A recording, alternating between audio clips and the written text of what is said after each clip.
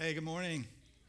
Hey, my name is Brad. I'm one of the pastors here at Door Creek, and it's my privilege to welcome you here and to share God's word with you today. Well, so it was the big party of my 8th grade year at Pershing Junior High. All year, I had been trying to become friends with a group of people that everyone wanted to be friends with, right? The cool kids, the funny kids. And for whatever reason, I couldn't break into that group. And then it happened. I got the invitation. I was invited to the party at one of the kids' house. And I couldn't believe it. I was delighted. I was so happy. So I talked my parents into letting me go. And that wasn't easy. But they let me go. So they dropped me off. I got to the party. And so I started looking for the group, right? A group of friends. And I couldn't find them. So I go in the house. They're not in there. I go outside. I walk around. And finally, I find them. They're in this grove of trees, and they're kind of hiding. I'm like, what are they doing? As I approach the trees, one of them called out to me, hey, come on over. I was like, yes. And as I approached the group, I realized what they were doing. They were smoking. Yeah, and they weren't smoking regular cigarettes. It was pot. They're smoking. I couldn't believe it.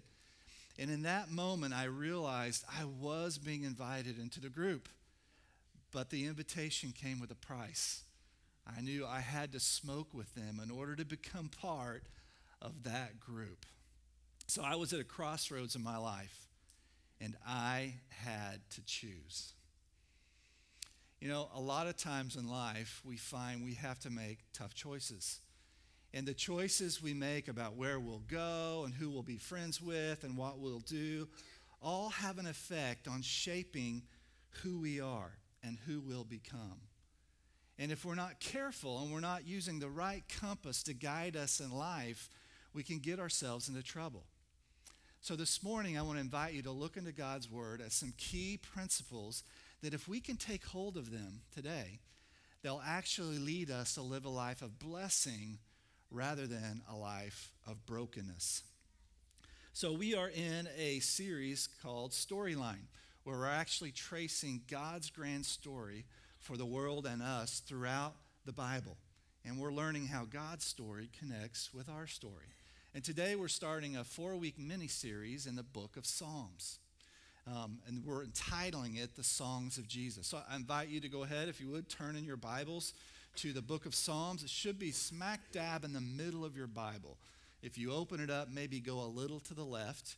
And we're going to be studying Psalm 1 today. So a little background on the book of Psalms. It's a fascinating, special book. The word Psalms literally means praise song.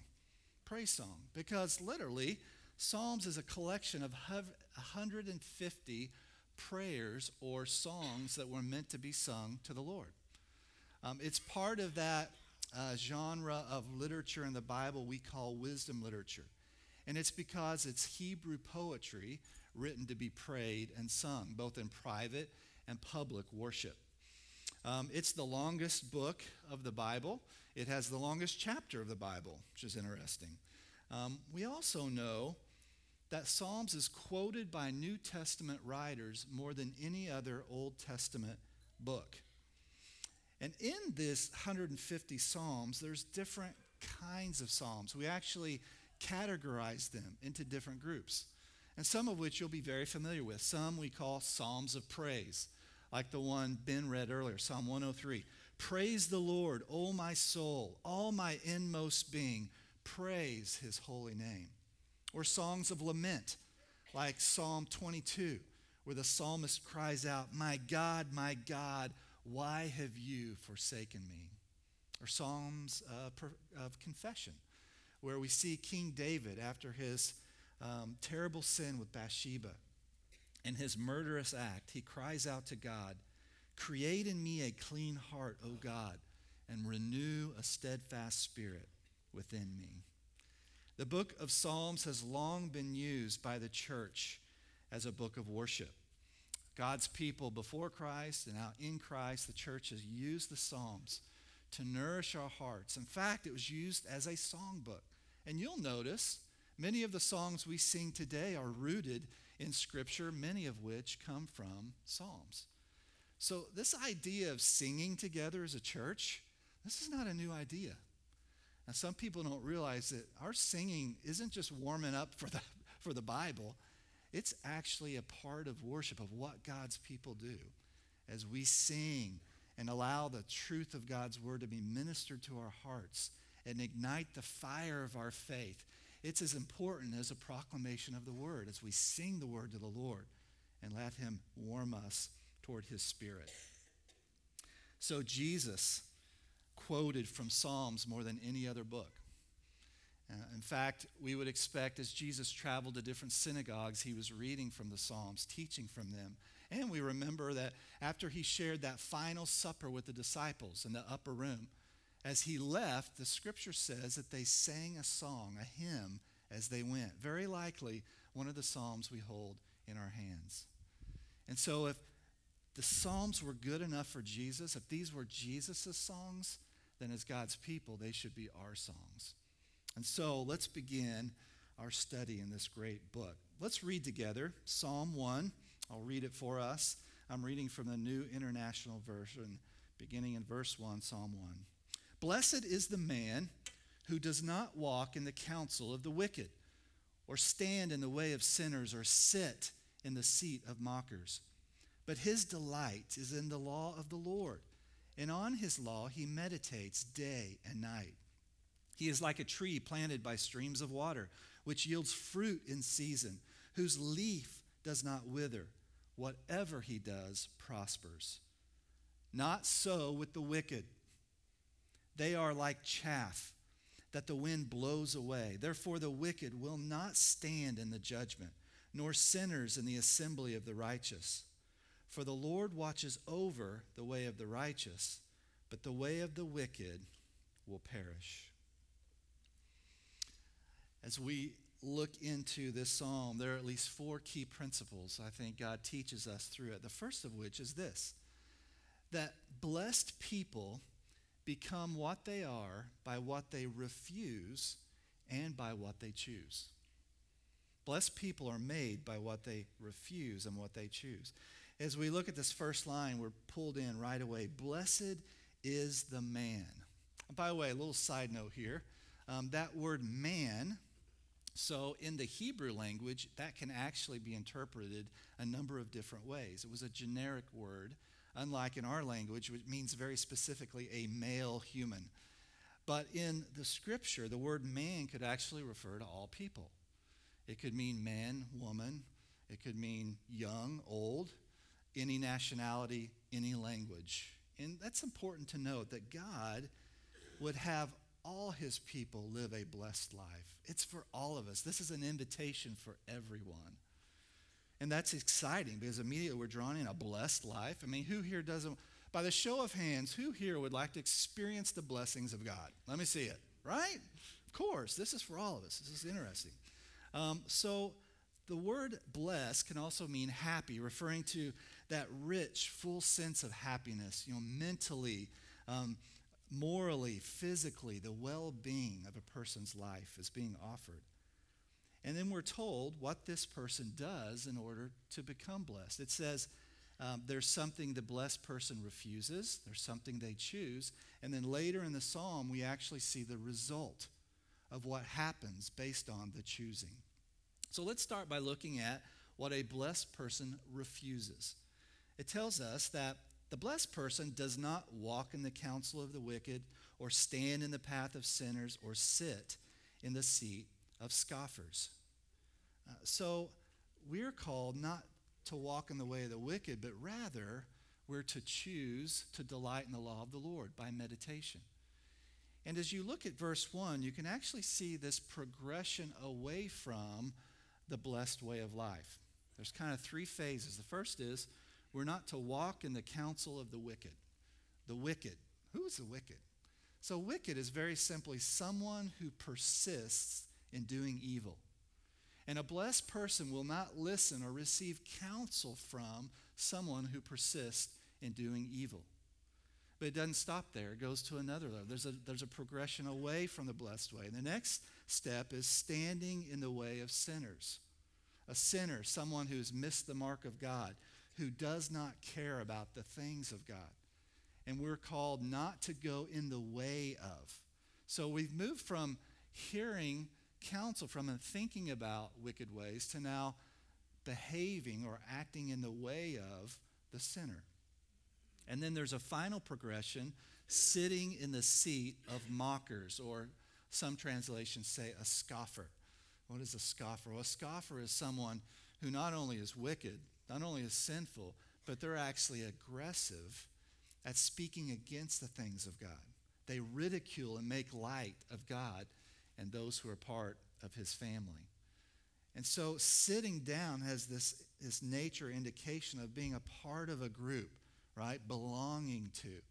So you go from listening to acting like, to becoming one of this worldly way of life that is against God's way. And so a blessed person will choose not to do that, right? Because thinking leads to behaving, which leads to belonging. That's the principle or progression that God teaches us here. And that's true in most of life when we think about it. Thinking shapes a way of life shapes our character and who we become and the group we belong to. All of us have heard this adage, right? Be careful who you're friends with, right? Because the people you hang around with, you'll become like, right? So if you were to pull that principle out of this text, it's stated a little differently, but the same principle. It's stated in the negative. And so verse 1 would be stated like this. You'll never become like the person you don't hang around. You'll never become like the person you don't hang around. So if you don't hang around wicked people, you won't become like them. And you can flip that. If you don't hang around godly people, you won't become like them either. So, all right, kids and students who are here, you've heard this from your parents. Be careful who you hang around with, right? They care about that friend's house you go to, and sometimes they say no. They care about the types of parties you attend because they understand this principle that you're still learning, that you think you have the ability to resist what's wrong in other people, but the reality is we get sucked up into it. It's a principle Scripture teaches. So listen to your parents. Listen to them, and in time you will understand they're trying to protect you and help you. And hey, adults, this also goes for us too. I think sometimes as adults we're tricked into thinking, well, I have the ability to filter it out. It'll be okay. But the reality is what we watch, what we listen to, influences our hearts and affects what we desire and can move us toward worldliness. And we're being warned and cautioned against loving the things of the world. We need to make choices that lead to us becoming like Christ, not becoming like the world. So how does that happen? Well, Scripture says we are to delight in the way of the Lord.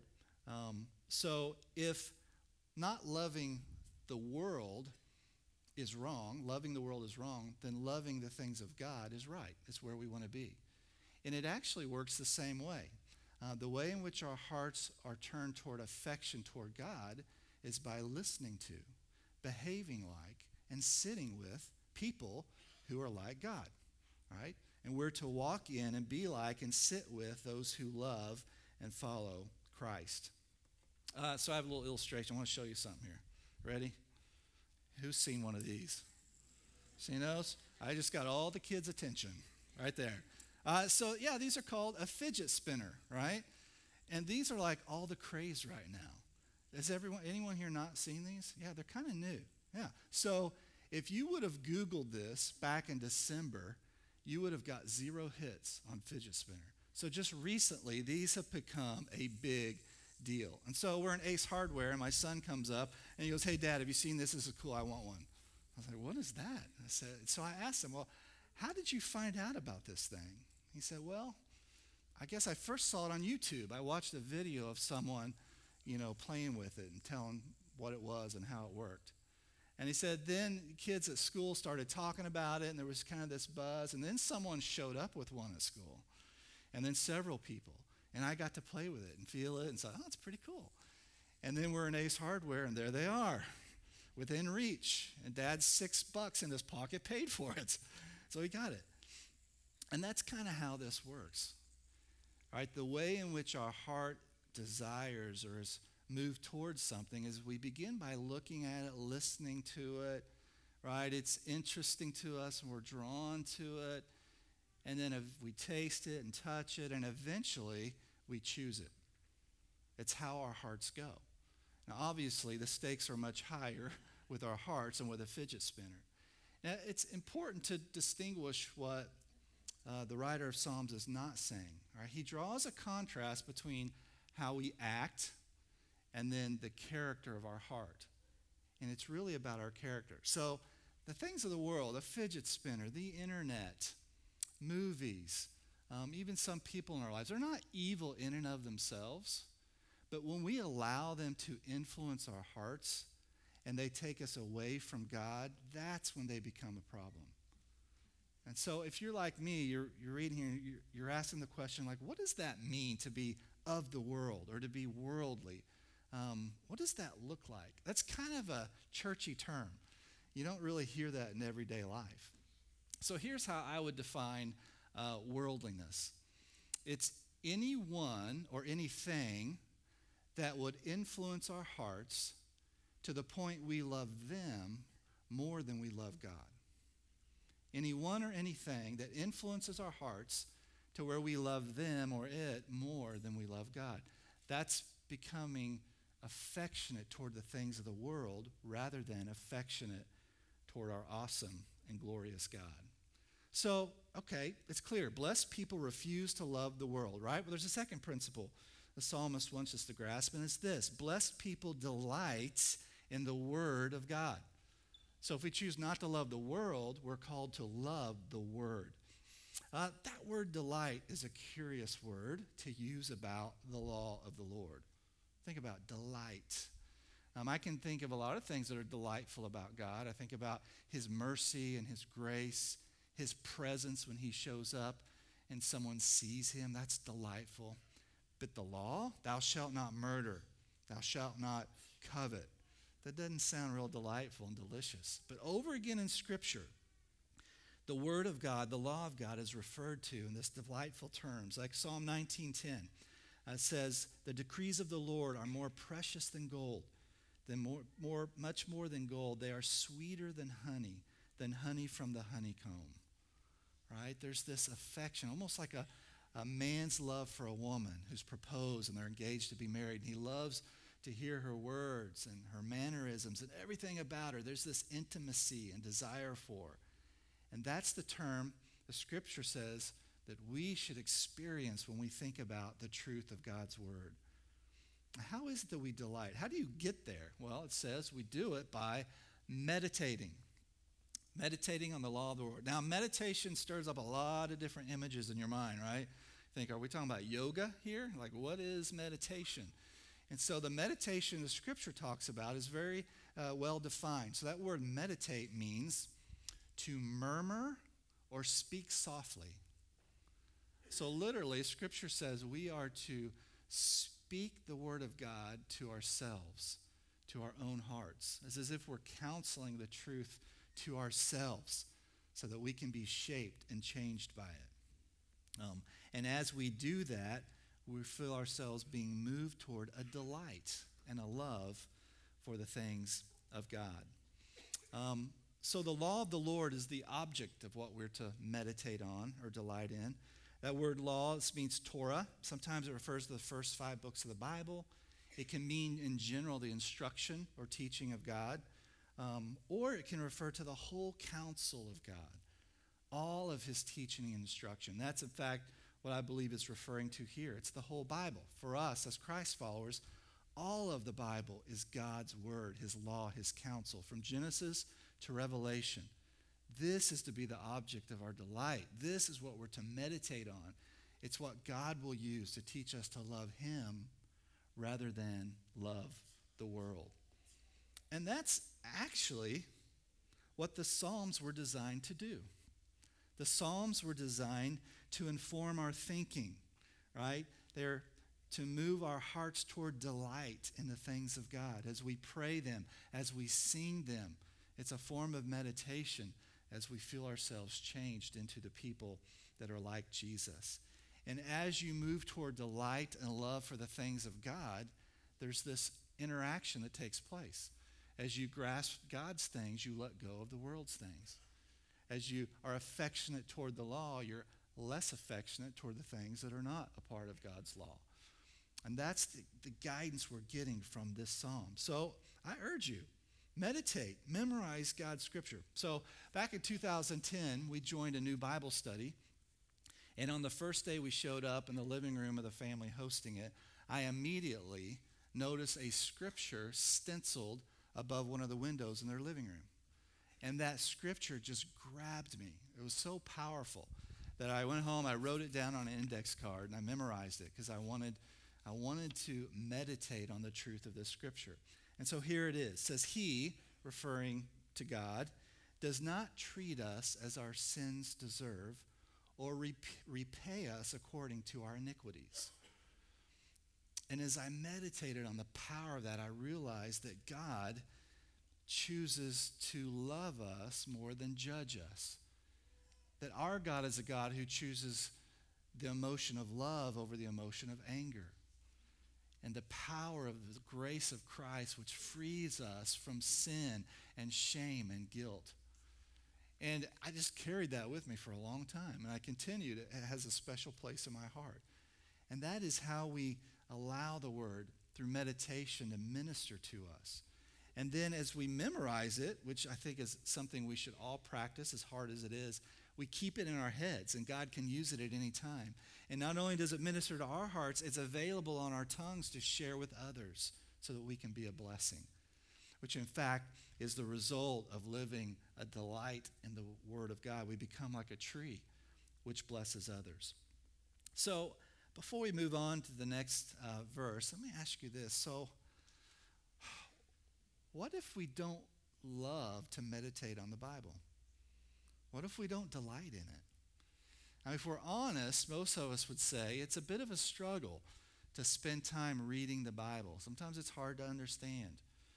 It's hard to memorize it. And there's just so many other things we'd rather do, if we're honest, right? We'd rather eat breakfast or watch TV or get on Facebook or go to work or do yard, on and on. So many things that are calling our heart to focus on. So how is it that we develop this delight in the Word of God? Well, there's a passage I came across last week I thought was really instructive to helping us make headway into delighting in the Word of God. And it comes from Philippians 12 and chapter 2, verses 12 and 13. Let me read that for us. It says, Therefore, my dear friends, as you have always obeyed, not only in my presence, but much more in my absence, continue to work out your salvation with fear and trembling.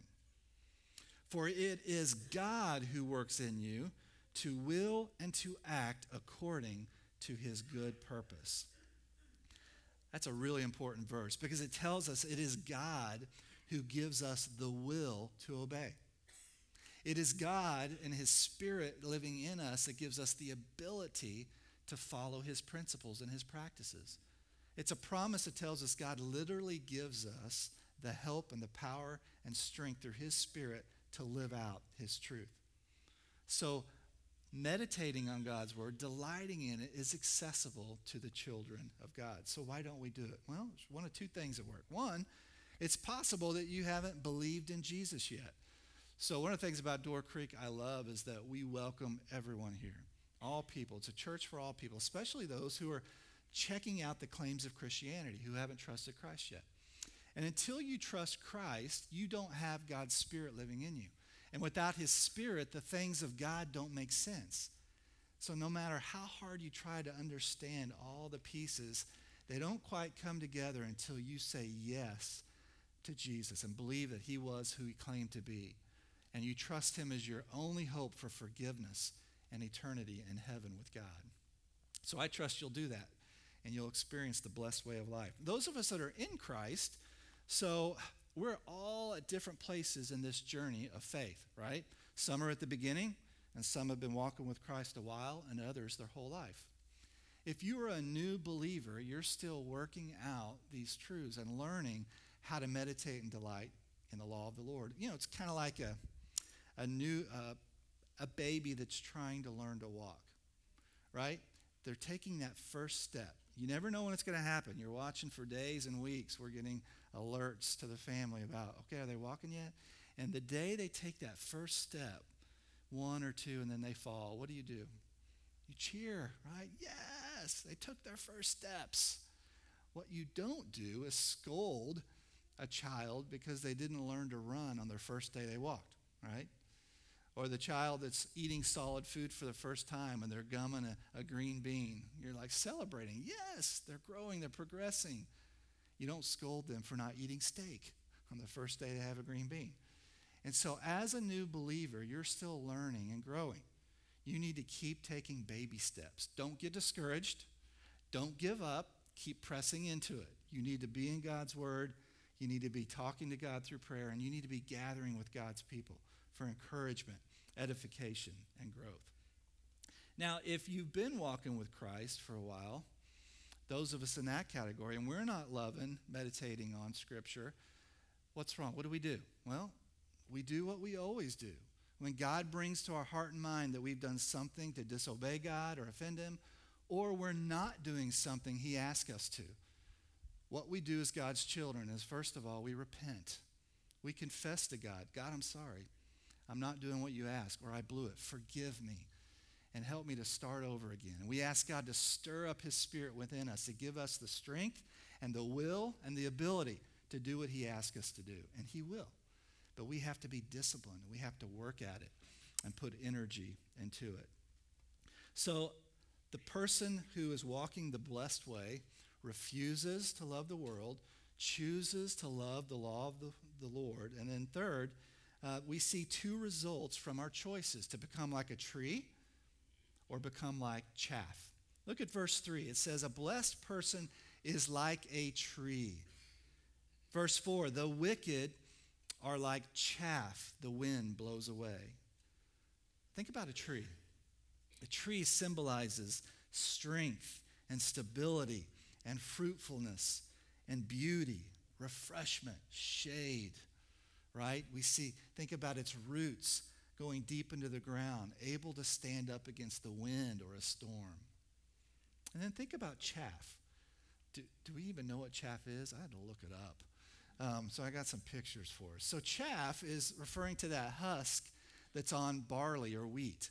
It's the unwanted part of the plant that has the grain. The grain is what we want. We don't want the chaff. And so in ancient Near Eastern practices, they would separate the chaff from the wheat. Usually they'd let an ox tread on it. They would thresh it. And it's trying to loosen that grain from the chaff. And then they would use a process still used today in third world countries called winnowing, where they would toss the grain up into the air and allow the wind to blow the chaff away, and the heavy grain would fall back down.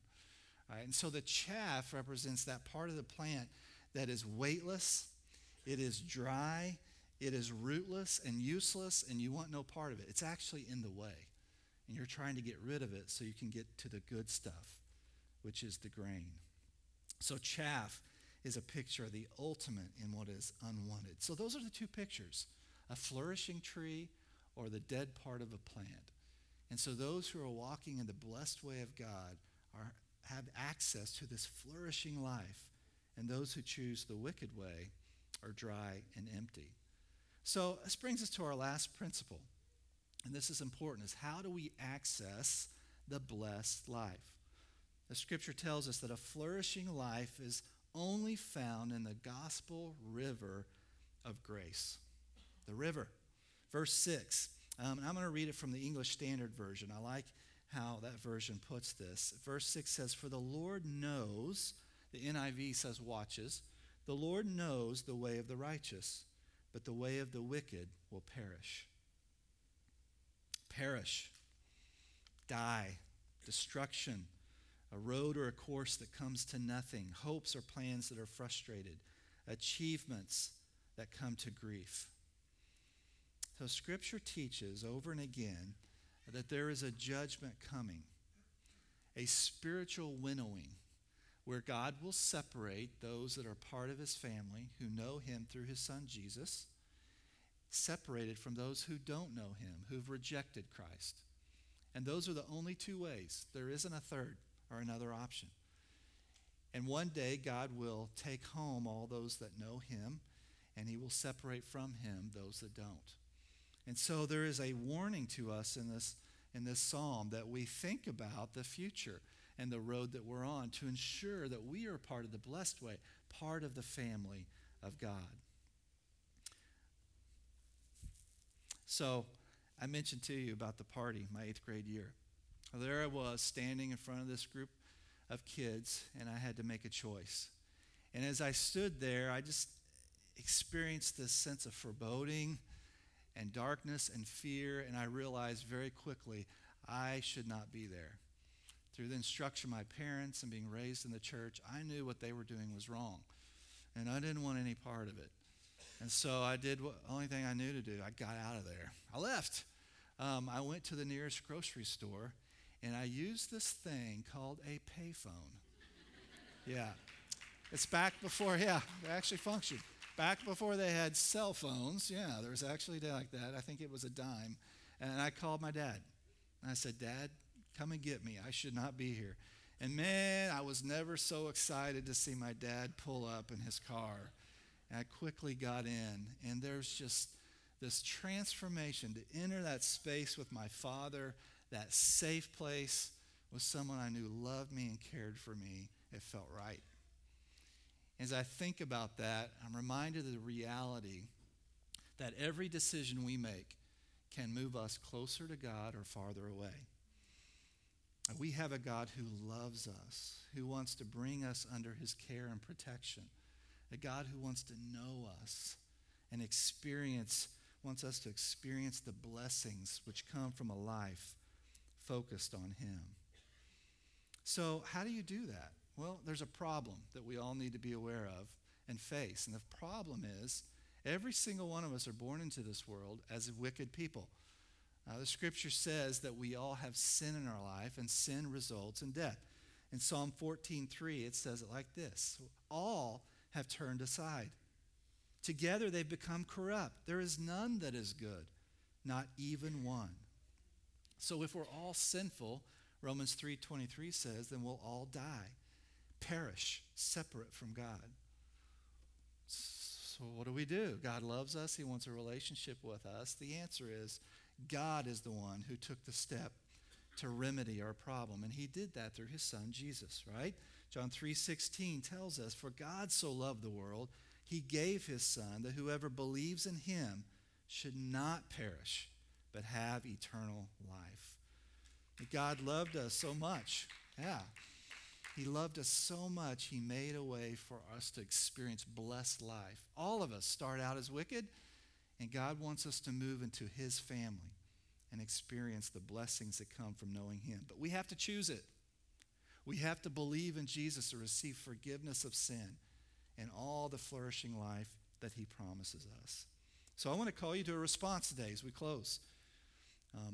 I think there's at least 3 fundamentals we need to learn to practice in our life, but it begins with trusting in Christ. If you've not done that yet, what are you waiting for? I mentioned earlier, it'll never all make sense. You'll never have the Bible fully figured out. At some point, you have to take a step of faith and trust in Christ that he's who he said he was. He did everything he said he did, and receive the gift of forgiveness and his Spirit and enter into this life that'll blow you away. And those of us that are walking with Christ, we need to keep the fundamentals before us. Bible intentionality. This book is the book God has given us as his primary instruction guide for our lives. In it, he tells us who he is, how the world works, and how we are to live. This is vital. We need to pray continually. If the Bible is how God speaks to us, prayer is how we communicate with him. Bible and prayer complete the circuit of communication, the stream of flourishing, the gospel stream of grace into our lives. And that is why it's so important that we delight in it, that we meditate on it. In it is found life, and experience that life by praying it back to him. And then finally, we need to speak of Jesus. We need to talk about him. We need to speak to other believers about him for encouragement and teaching and training. It's why we gather here on the weekends, right? To have the fire stirred up within us, to be reminded, don't give up, hang in there. You're not alone. We're in this together. And we need to speak to people far from Christ about Jesus so they'll know about him. These are the fundamentals, and they never end in our lives. We have to work at it continually to the end of our days until Jesus calls us home. So may we experience the streams of Christ, and may our hearts be nourished away from the world toward delight in Jesus Christ our Lord. Let's pray together. Father, we are grateful for the phenomenal gift of your Son, Jesus. We never tire of hearing about him or singing of him or praying to him. Father, we're so grateful that we've been invited into your family, that we have the loving, caring arms of the Father surrounding us through faith in your Son. And Father, we have heard your good message today. We have been challenged, Father, to continually look away from the world and what it offers with all of its glitter and gold, and turn our eyes toward your Son Christ and learn to delight in your ways. And Father, we ask for your help. We claim the promise you've given us that your Spirit lives in us, giving us the will and the ability to obey this truth. May you make it so in us through the power of your Spirit. We ask and pray in Jesus' name.